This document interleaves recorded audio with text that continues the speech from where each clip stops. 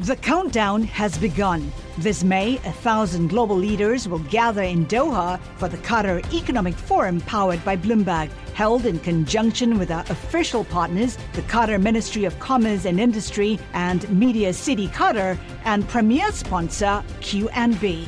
Join heads of state, influential ministers, and leading CEOs to make new connections and gain unique insights. Learn more at QatarEconomicForum.com. Well, now it's time for our Bloomberg Law Report. Let's get to the legal stories we're watching this morning with Steve Potisk in the Bloomberg 99.1 Washington newsroom. President Donald Trump said he is moving step by step on his own to remake the U.S. healthcare system because Congress won't act on his demand to repeal Obamacare. Critics call his moves deliberate attempts to undermine the law. Lawmakers say a year-long effort to boost annual Pentagon spending by $70 billion is hanging in the balance as talks proceed slowly among congressional leaders on the White House. And Qualcomm has filed lawsuits in China seeking to ban the sale and manufacture of iPhones in the country. This is the chipmaker's biggest shot at Apple so far in a sprawling and bitter legal fight. Bloomberg Law. Everything you need, all on one legal research platform, including guidance, analysis, and Bloomberg Market Intelligence. Find out more at BloombergLaw.com.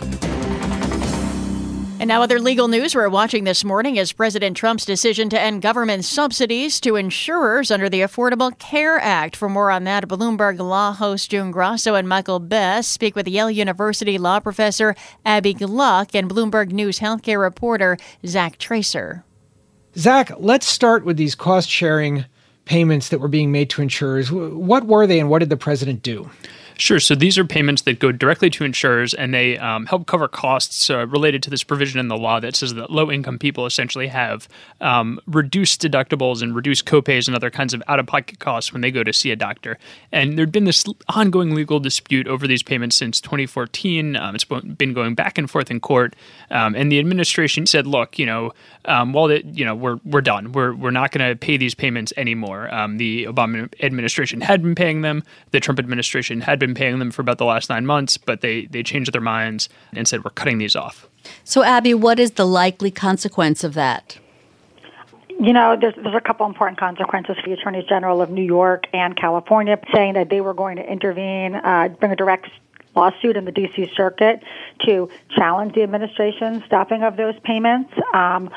It's also possible that we are going to see premiums rise potentially as much as 20% for people in those states who do not get insurance subsidies. Now, this is a point that's really worth clarifying. The way the Affordable Care Act works is that it subsidizes insurance payments for people below certain levels of the poverty line. When the Trump administration cuts off those insurance payments, the subsidies are going to go up. So the federal government and the taxpayers are not going to save money from this action. The government is going to wind up paying more in subsidies because insurers are going to raise their premiums for everybody, both those who can afford health insurance alone and those who can't. So people who aren't subsidized are going to pay more. People who are subsidized may pay the same amount, but the federal government is going to pay more, and some insurers are likely to pull out of the markets from the increased cost to the system. And that's Abby Gluck, a professor at Yale University Law School, and Bloomberg News healthcare reporter Zach Tracer, speaking with Bloomberg's June Grasso and Michael Best. You can listen to Bloomberg Law weekdays at 1 p.m. Wall Street time here on Bloomberg Radio, and find more legal news at BloombergLaw.com. Attorneys will find exceptional legal research and business development tools there as well. Visit BloombergLaw.com for more information. The countdown has begun. From May 14th to 16th, 1,000 global leaders will gather in Doha for the Qatar Economic Forum powered by Bloomberg. Join heads of state, influential ministers, and leading CEOs to make new connections, gain unique insights, and uncover valuable opportunities in one of the world's most rapidly rising regions.